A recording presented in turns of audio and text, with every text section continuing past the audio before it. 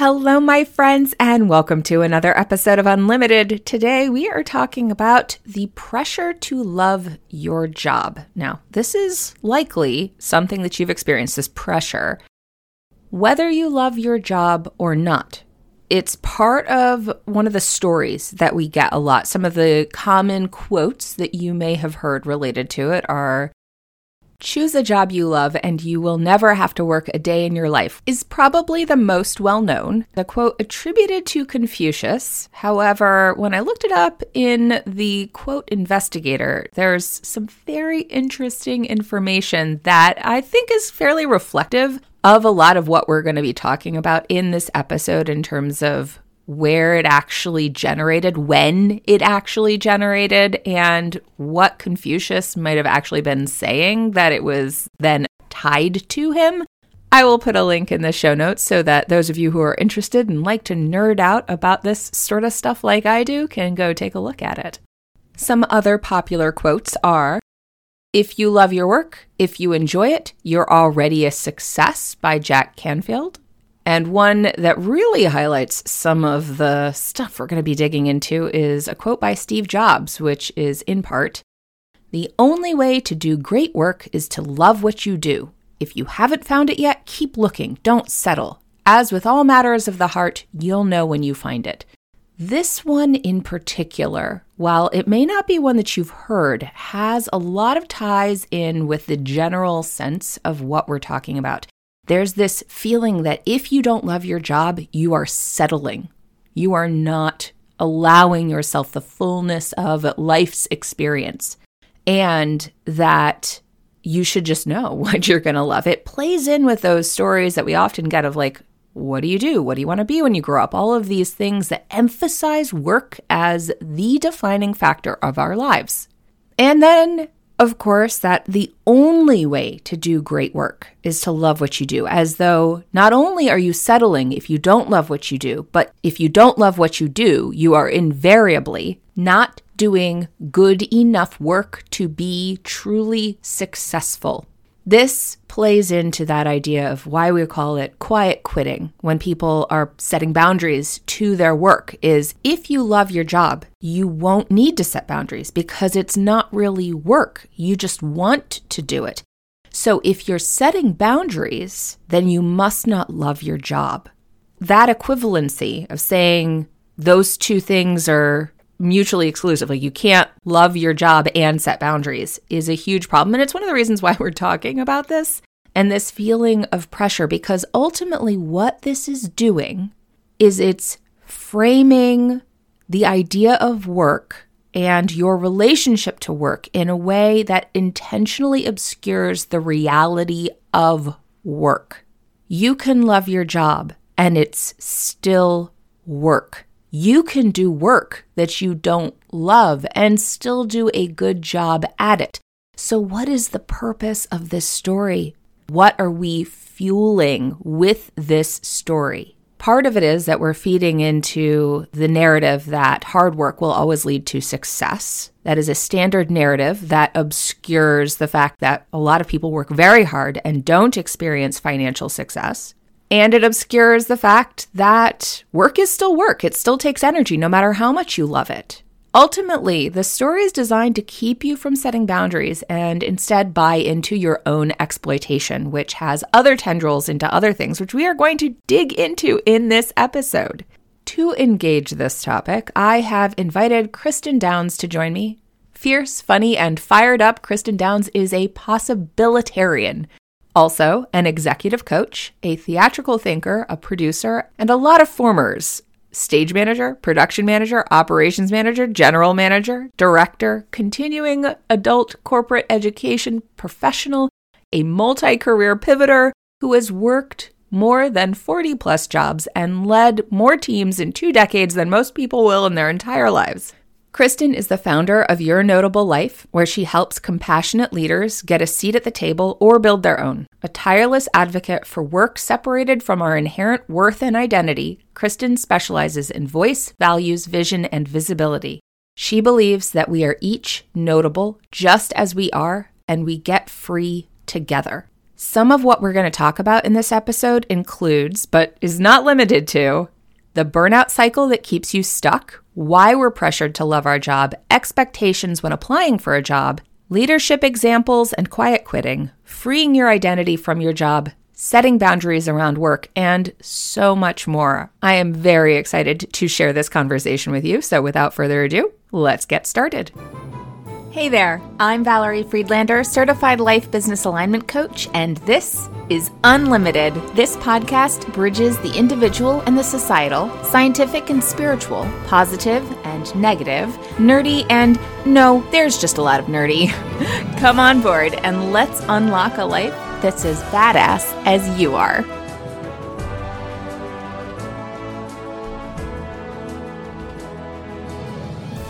Welcome, Cristin. I am so excited to have you on Unlimited. Thank you so much for having me. I'm so excited to be here. We are talking about really kind of digging into this quote, do what you love and you'll never work a day in your life. And this idea that like you should always do something that you love.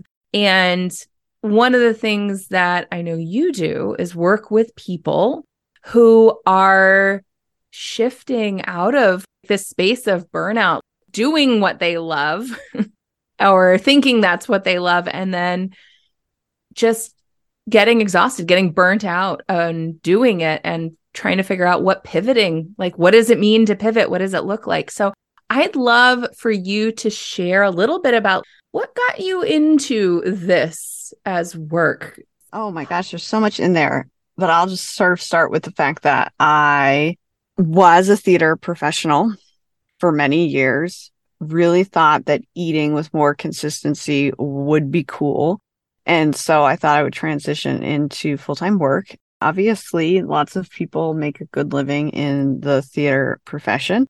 And I just found that for me, it was either feast. I had too much work. I couldn't see family. I couldn't see friends. I couldn't meet babies or go to weddings, or famine. I didn't have enough work. I couldn't afford to go anywhere, even though I had time. I just had to sit in my house in the dark eating cans of beans.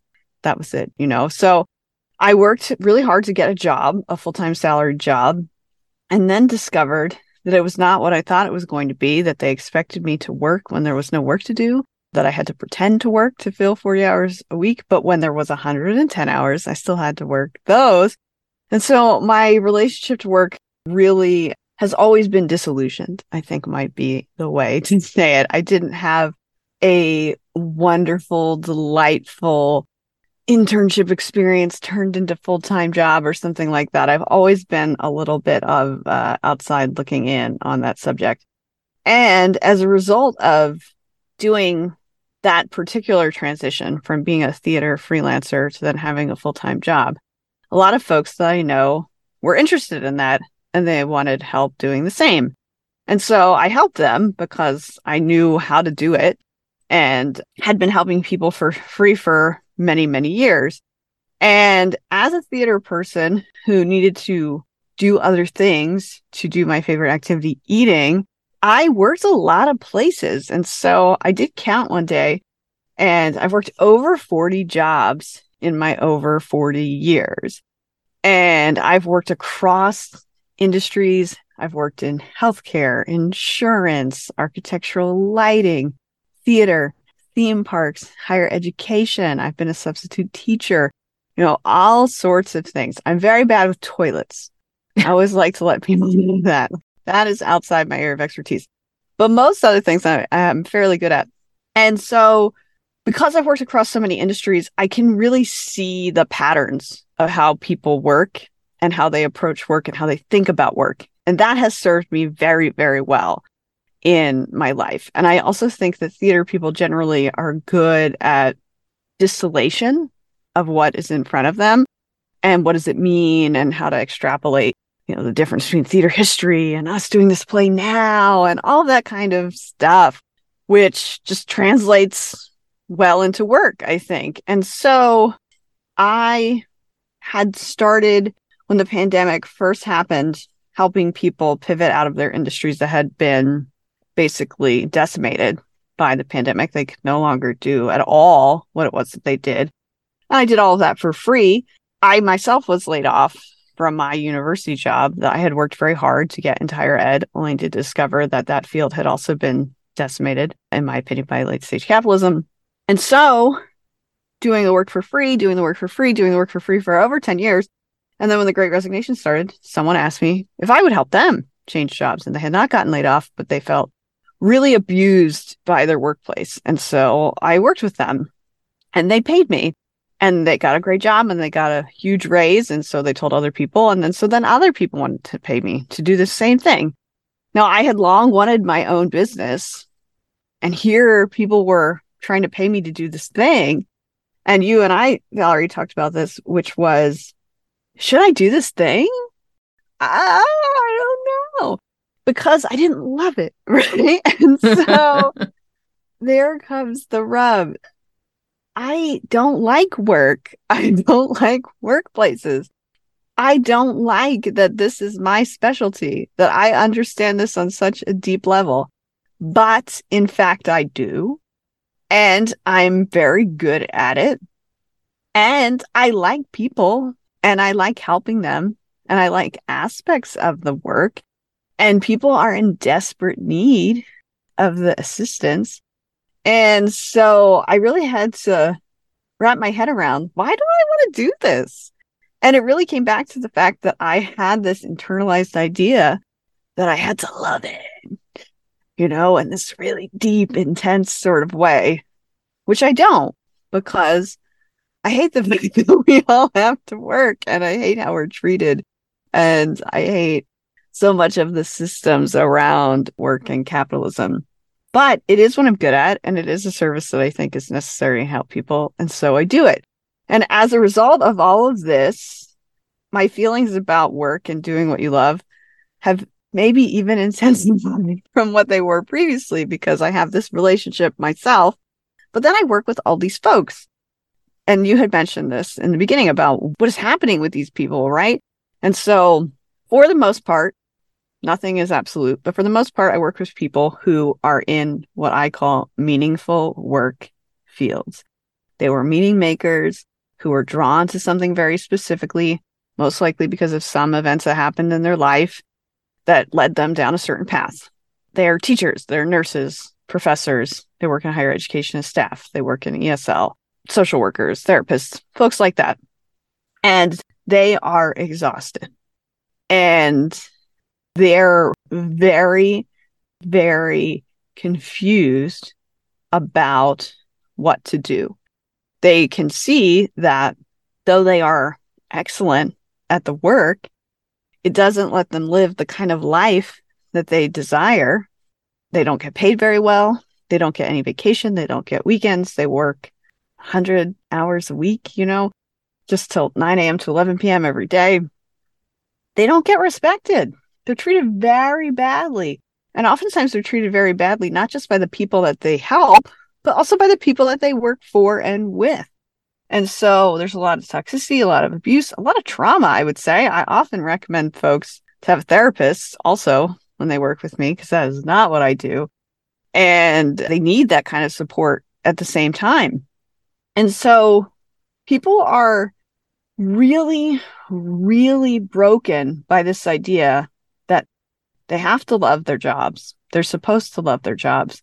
And if they do love their job, that work, then they're winning and they should be thankful.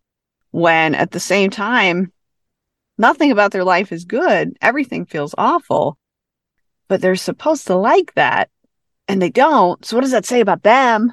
What does it mean about them? Who are they really? And so all these really complex issues all tied up in to the work.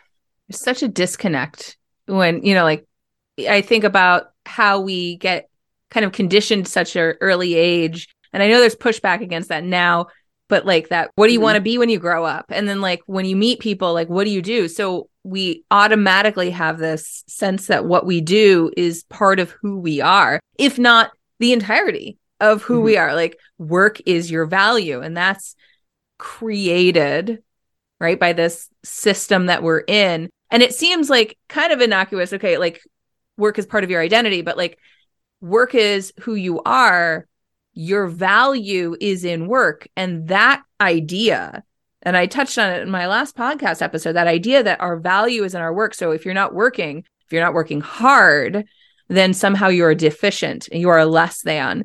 And I see, and I imagine you see, a lot of this guilt in not working hard enough or not appreciating having work and wanting to leave something that's so purpose driven, or this idea that I don't love what I do, so I should get a different job. Like, this is an okay job, but my dream is to do something that I'm passionate about. So that disconnect that happens.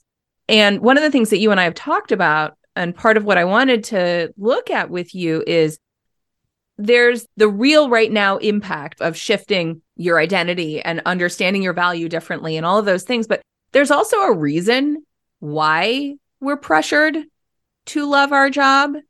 And I'd love for you to talk a little bit about what you found as you've dug into this. And I know you love doing all the research and looking into all these things, and you see the patterns, you want to understand the patterns. And this has come up in our conversation. So I'd love for you to share a little bit about it. Absolutely. And I think that there's sort of two historical points that I want to bring up that relate to what you previously mentioned. One is, of course, the question you just asked me, which is, where did this come from? Where did this, do what you love and you'll never work a day in your life come from? And it really came from the neoliberalism movement and the change worldwide to take worker power away and to abolish unions, and this move away from factory jobs, where those factories have moved to places where people are horribly exploited, right? And their governments are comfortable with that level of exploitation so they can get that level of funding. And then in these other countries, people have primarily moved into service work or knowledge work. And the idea behind service work is that you care so much that that is your identity, being a caring, loving person. And so why would one get paid to care? Because that's what you just do, right? And then the knowledge workers, it's all about being creative and having these talents. And then you get to do what you love too. And then you also do not get paid, right?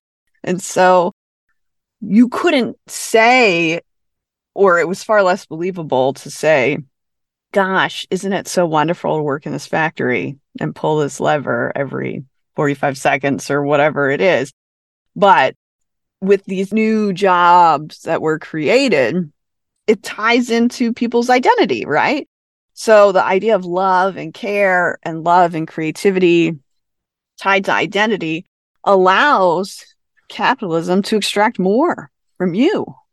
A new way to motivate you to go beyond what your actual capacity is. And instead of, becoming frustrated and advocating for better benefits and appropriate time, it's like, well, will you, if you love this enough? And that I would imagine this also relates in some ways to like, what is invisible labor? A lot of times it's women's work, the care work has been made invisible because, well, it's something you should love. Now, I would say I love my kids and I love being their mother. Do I love parenting all the time and all of the things that go into parenting?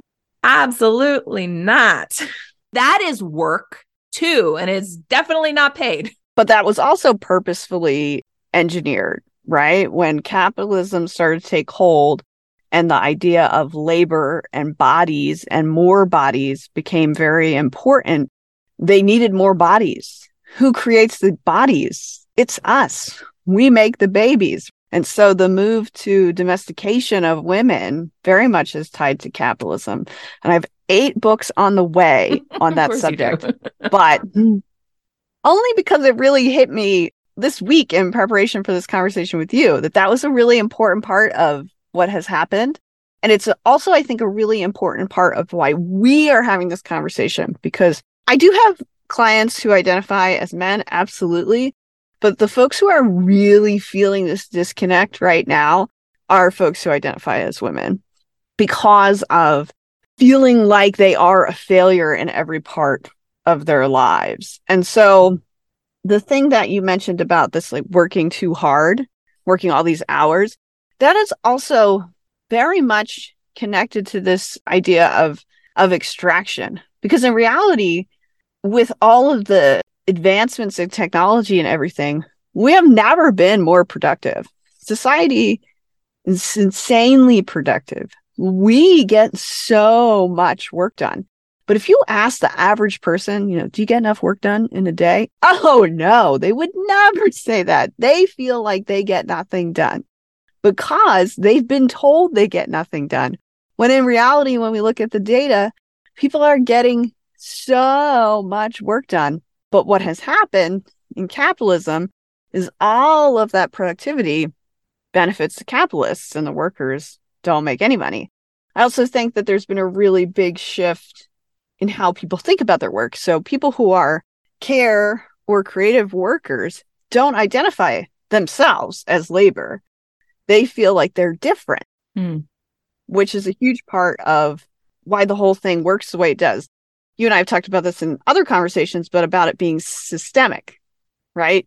And so people think it's an individual problem. When I talk to teachers or professors or nurses, they think something's wrong with them, that this isn't working. And I always have to say, you're the fourth professor I talked to today, or I've got 10 teacher clients right now. You are not the only person who feels this way. It's not just you. It's a systemic issue. Yeah, that comes up a lot with the people that I work with as well. It's like this idea that this is me. This is a me problem, something I need to fix. It's something that's wrong with me. And it's like, no, actually, this is pretty normal when we're functioning in this society and the spaces that we're functioning and trying to figure things out. And it comes up with a lot of entrepreneurs too. They're like, I left my corporate job to create something different, to create something that I love. I got sold on this idea that like, well, you should love your job. And so I want to create a job that I love, that I feel passionate about and purposeful in. And there's this idea that we're sold that if you're doing what you love, it'll somehow be easy or fun. And it's like, no, it's still hard work. You're still putting energy into what you're doing. It's not like suddenly you're getting returned energy to the level that we need to have that returned, whether it is actual energy or whether it is monetary energy. And so we're sold on this idea, and people come and they're like, I must be doing something wrong. Like the people that I hired to tell me how to do this make it sound like it should be easy, and it's not working for me. And there's a lot of stuff in there too. But in this idea that when we leave a space, if we haven't unpacked the reason, the dynamics, the patterns that were not healthy for us in that space, we're naturally going to carry those in because they're assumed, they're internalized, they're part of the way we think we're supposed to do stuff. And it's one of the reasons I'm always asking, like, what's enough? Are you defining enough? Or are you just functioning off of the sense that it's not enough? Because in which case, it will be a black hole of enough. You will never put enough in. And so that's one of the reasons why I wanted to talk about, like, what are the roots of this? Like, what is the background of this? Because I want people to understand that it's not just them, and it's not just us saying it's not just them. There's a reason why it's like this. No, and I think that what does all of this do to you? And I do want to come back to the patterns of the work. I want to come back to that because that's so good. But what happens when you're exhausted? Well, you order out. What happens when you have a bad day at work? You do some retail therapy, right? So people are stuck in these cycles of doing too much and not having any space, so that they then have to purchase their way out of how they feel, right? And so I feel like the whole structure is set up to keep capitalism functioning, because eventually, how many sweaters do you need, right? How many pairs of sneakers do you need? You don't really need that many, but if you get that dopamine hit, go buy your Starbucks. Exactly, because you don't have time to make coffee in the morning. I've had many a friend or employee or colleague who have used retail therapy, get yelled at so many times in a day, buy yourself a new purse. A lot of people do it. And I will say it's an understandable thing to do when you're trying to soothe what is really like the hurt that you're experiencing. just to throw that out there. Yes. But we also want to be like, there's a reason why this is a cycle. Yeah. And there's a reason why it's systemic, right? They want you to be sad so that you go and soothe, right? Then what happens? Well, then you end up with too much credit card debt. And then you got to keep working this terrible job because you don't have any flexibility, right? And so it's all about the fact that you just don't have enough space. You don't have enough space to live a life that makes sense. So you end up spending too much. Then you don't have enough space to be able to step back. One of the things I think is really sad is the number of times that people come to me when they're at medical leave. Things have gone so terribly that they have had to leave work under doctor advisement because of how awful things have gotten. And I just wish that we didn't have to get to that point. And a lot of it is tied up into this idea you brought up earlier about we have these patterns in how we approach work. And if you don't unpack those patterns, you will have them everywhere. And everyone has them. So you have them whether you're doing purpose-driven work that is meaningful. You have them if you don't do purpose-driven work and you're plagued by the idea that you should be. You have them if you try to start your own business, and you have them if you are successfully running a business and you have these other employees, which is just these expected behaviors around loving your job. It almost all comes back to this. So if you have a job and you don't love it, you feel like something's wrong with you because you're supposed to love it. If you started your own business and you don't love it, you think something's wrong with you because you don't love it. Or if you do love it and it's still really hard, that feels wrong.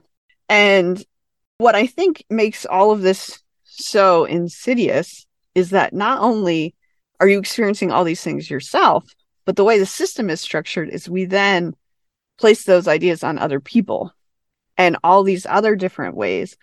And so we expect people to love their work. So we expect them to love it in their cover letters. We expect them to love it in the short questions they answer with their application. We expect them to love it in the interview.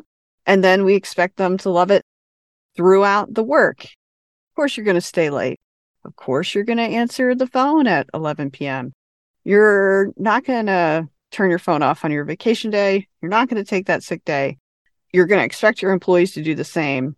You're going to, I don't know, scoff at people when they need time off for a great aunt passing away, or great aunt, you know? You're going to label it quiet quitting if you don't do those things, because clearly you must not love your job enough to keep working it.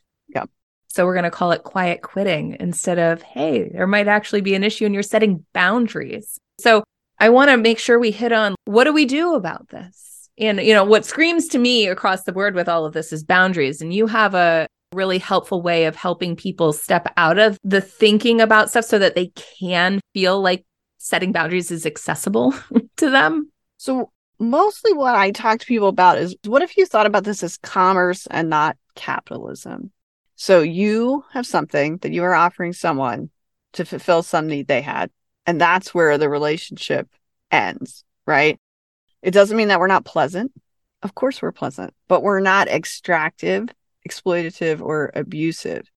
And so when I'm working with people who are transitioning and they're coming from, oftentimes they're either coming from meaningful work or they're coming from, I would say, you know, stable work where they took this job so they would have a ton of money and they would have a great 401k and all that kind of stuff, but it's destroyed them.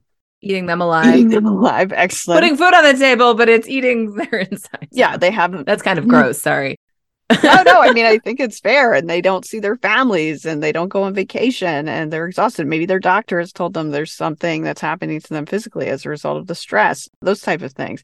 And so I approach all of these people the same exact way, which is, what are you good at? What are you bad at? And how do you like to work? And what would you like your life to look like? So if you want a flexible schedule, great. There's certain types of work that are great for that and some that aren't. If you want a set schedule, great. There's certain types of work that are good for that and some that are not. It isn't about your identity being tied to a type of work, being tied to a group of people that you serve. It's the idea that everyone has skills and talents that can be applied across a multitude of industries and a multitude of different types of roles. And everyone has a way they'd like their life to be. And there are people that love to pick up the phone and talk to someone they don't know. It brings them energy and joy. And there are other people that will puke in the trash can if you ask them to do that. And so there is work, multiple types of work that align to every type of person. And too often, even people who have done a little bit of work on this subject think, okay, I was a teacher, so I got to go in L&D, which is learning and development, in case anyone listening doesn't know.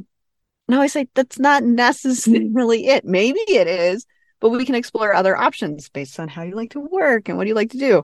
But if we separate the identity, the past work, and we just think about who you actually are and how you like to operate, we can find a better fit for you. Then, of course, what we have to deal with is, I would say there's usually some shame that people have that they're leaving this thing that was such a big deal. And there's shame if they were a teacher or something meaningful work-wise, where they get, thank you for your service all the time. But there's also shame if they're leaving some, $300,000 a year job and going to something a little bit more relaxed. There's shame there, like they couldn't cut it, right?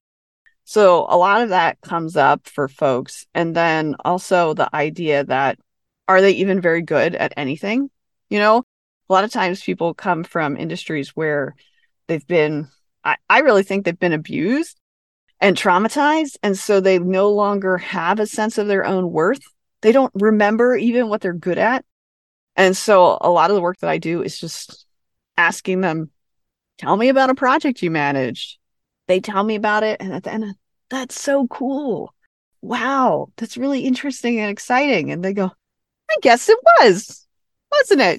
Yes, Yeah. And so all of that helps bring people back out of it. And then what I also attempt to do while I'm working with folks is to talk about the biases that they're going to experience in the process of getting new work, and then talk about how they might have perpetuated them in their own life and practice. One of the things I talk about a lot is nonprofits, because I work with a lot of nonprofit folks. Nonprofits are into their cover letters.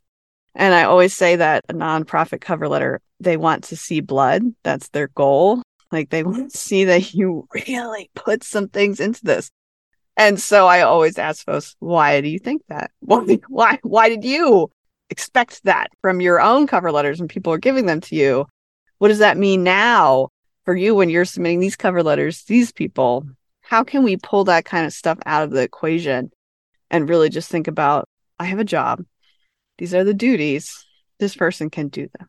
Yeah. Well, I mean, that's a key piece of unlearning, is recognizing how you've internalized that learning, because you can't just go, oh, it's this, it's that, it's them, it's whatever, because we don't function outside of a social context. So we internalize those social norms. And so only by acknowledging the ways those internalizations are being perpetuated in our own patterns can we start to interrupt them and do something different. And I love what you're saying about that, separating the, essentially, like, we function in a capitalist society, our economy is that, and we're not going to change that by ourselves. But if we can recognize separating capital from our worth, our ability to make money, the money that we have, separated from who we are and our value, and actually look at, well, what are our true values? And I see this like with entrepreneurs that I work with, like, what are your values and how are you articulating those chosen values, not just the ones that you've internalized, but like the chosen values in the way that you show up for your employees, for your clients, and making sure that we recognize that work is still work wherever it is, that we're not making it invisible by the expectations that we have around that. Mm-hmm. I know this is like a huge topic. I love how you engage this with people, especially, the people who are looking to pivot, and to be able to help them step into a different way of thinking about things while being able to take care of themselves on all the levels of self-identity and making the money that they need to make to be okay. How can people find you? How can they work with you if they're looking for this kind of support? Well, if you go to yournotablelife.com, that's my website, and I have one-on-one group coaching options available. And ultimately, the thing I think it's most important about wanting to work with me is I am not your person if you're looking for your dream job. If you didn't pick up on that. Yeah, there are so many people out there that do that. You are going to find that person if that's what you need. But if you are ready to just have enough money to do the things that you would like to do with having a life, then I'm your person.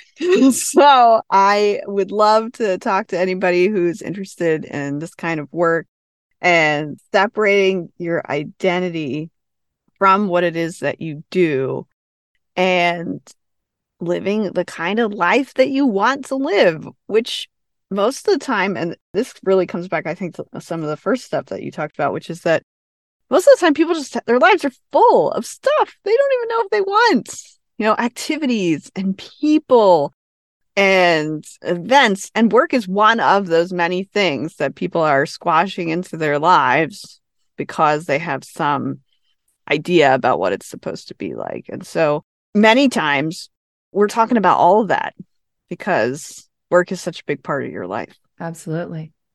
Well, thank you so much for sharing all of this. And I like to wrap up with a question, which is, what does it mean to be unlimited to you? So this is something my husband says all the time that I really like. And he always says it is the freedom of choice. And I really like that. And I feel like being unlimited is having that freedom to choose for yourself. Love it. And if you want to have that unlimited feeling, what song do you listen to? Okay, so I'm going to go with, for this one, oh my gosh. Okay, well, Pink has a new album, so I have to listen to that to see. But since I haven't listened to it yet, 'cause it's not out for another couple of days, we are going to go with Macklemore and Ryan Lewis, Can't Hold That. Okay. That will be added to the Unlimited playlist, which everybody should check out because it's fabulous. I can't wait. And thank you so much, Cristin, for joining me. I really appreciate it. Thank you so much for having me. I hope you have a great day. Thanks for listening. I so appreciate you being here. If you got something out of today's episode, please share it. Leave me a review, take a screenshot, and post it on social with a shout out to me. Send it to a friend or, all of the above. Want to hang out more? Join me on Instagram. Or better yet, get on my mailing list to make sure you don't miss out on anything.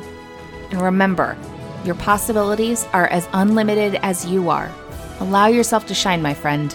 The world needs your light. See you next time.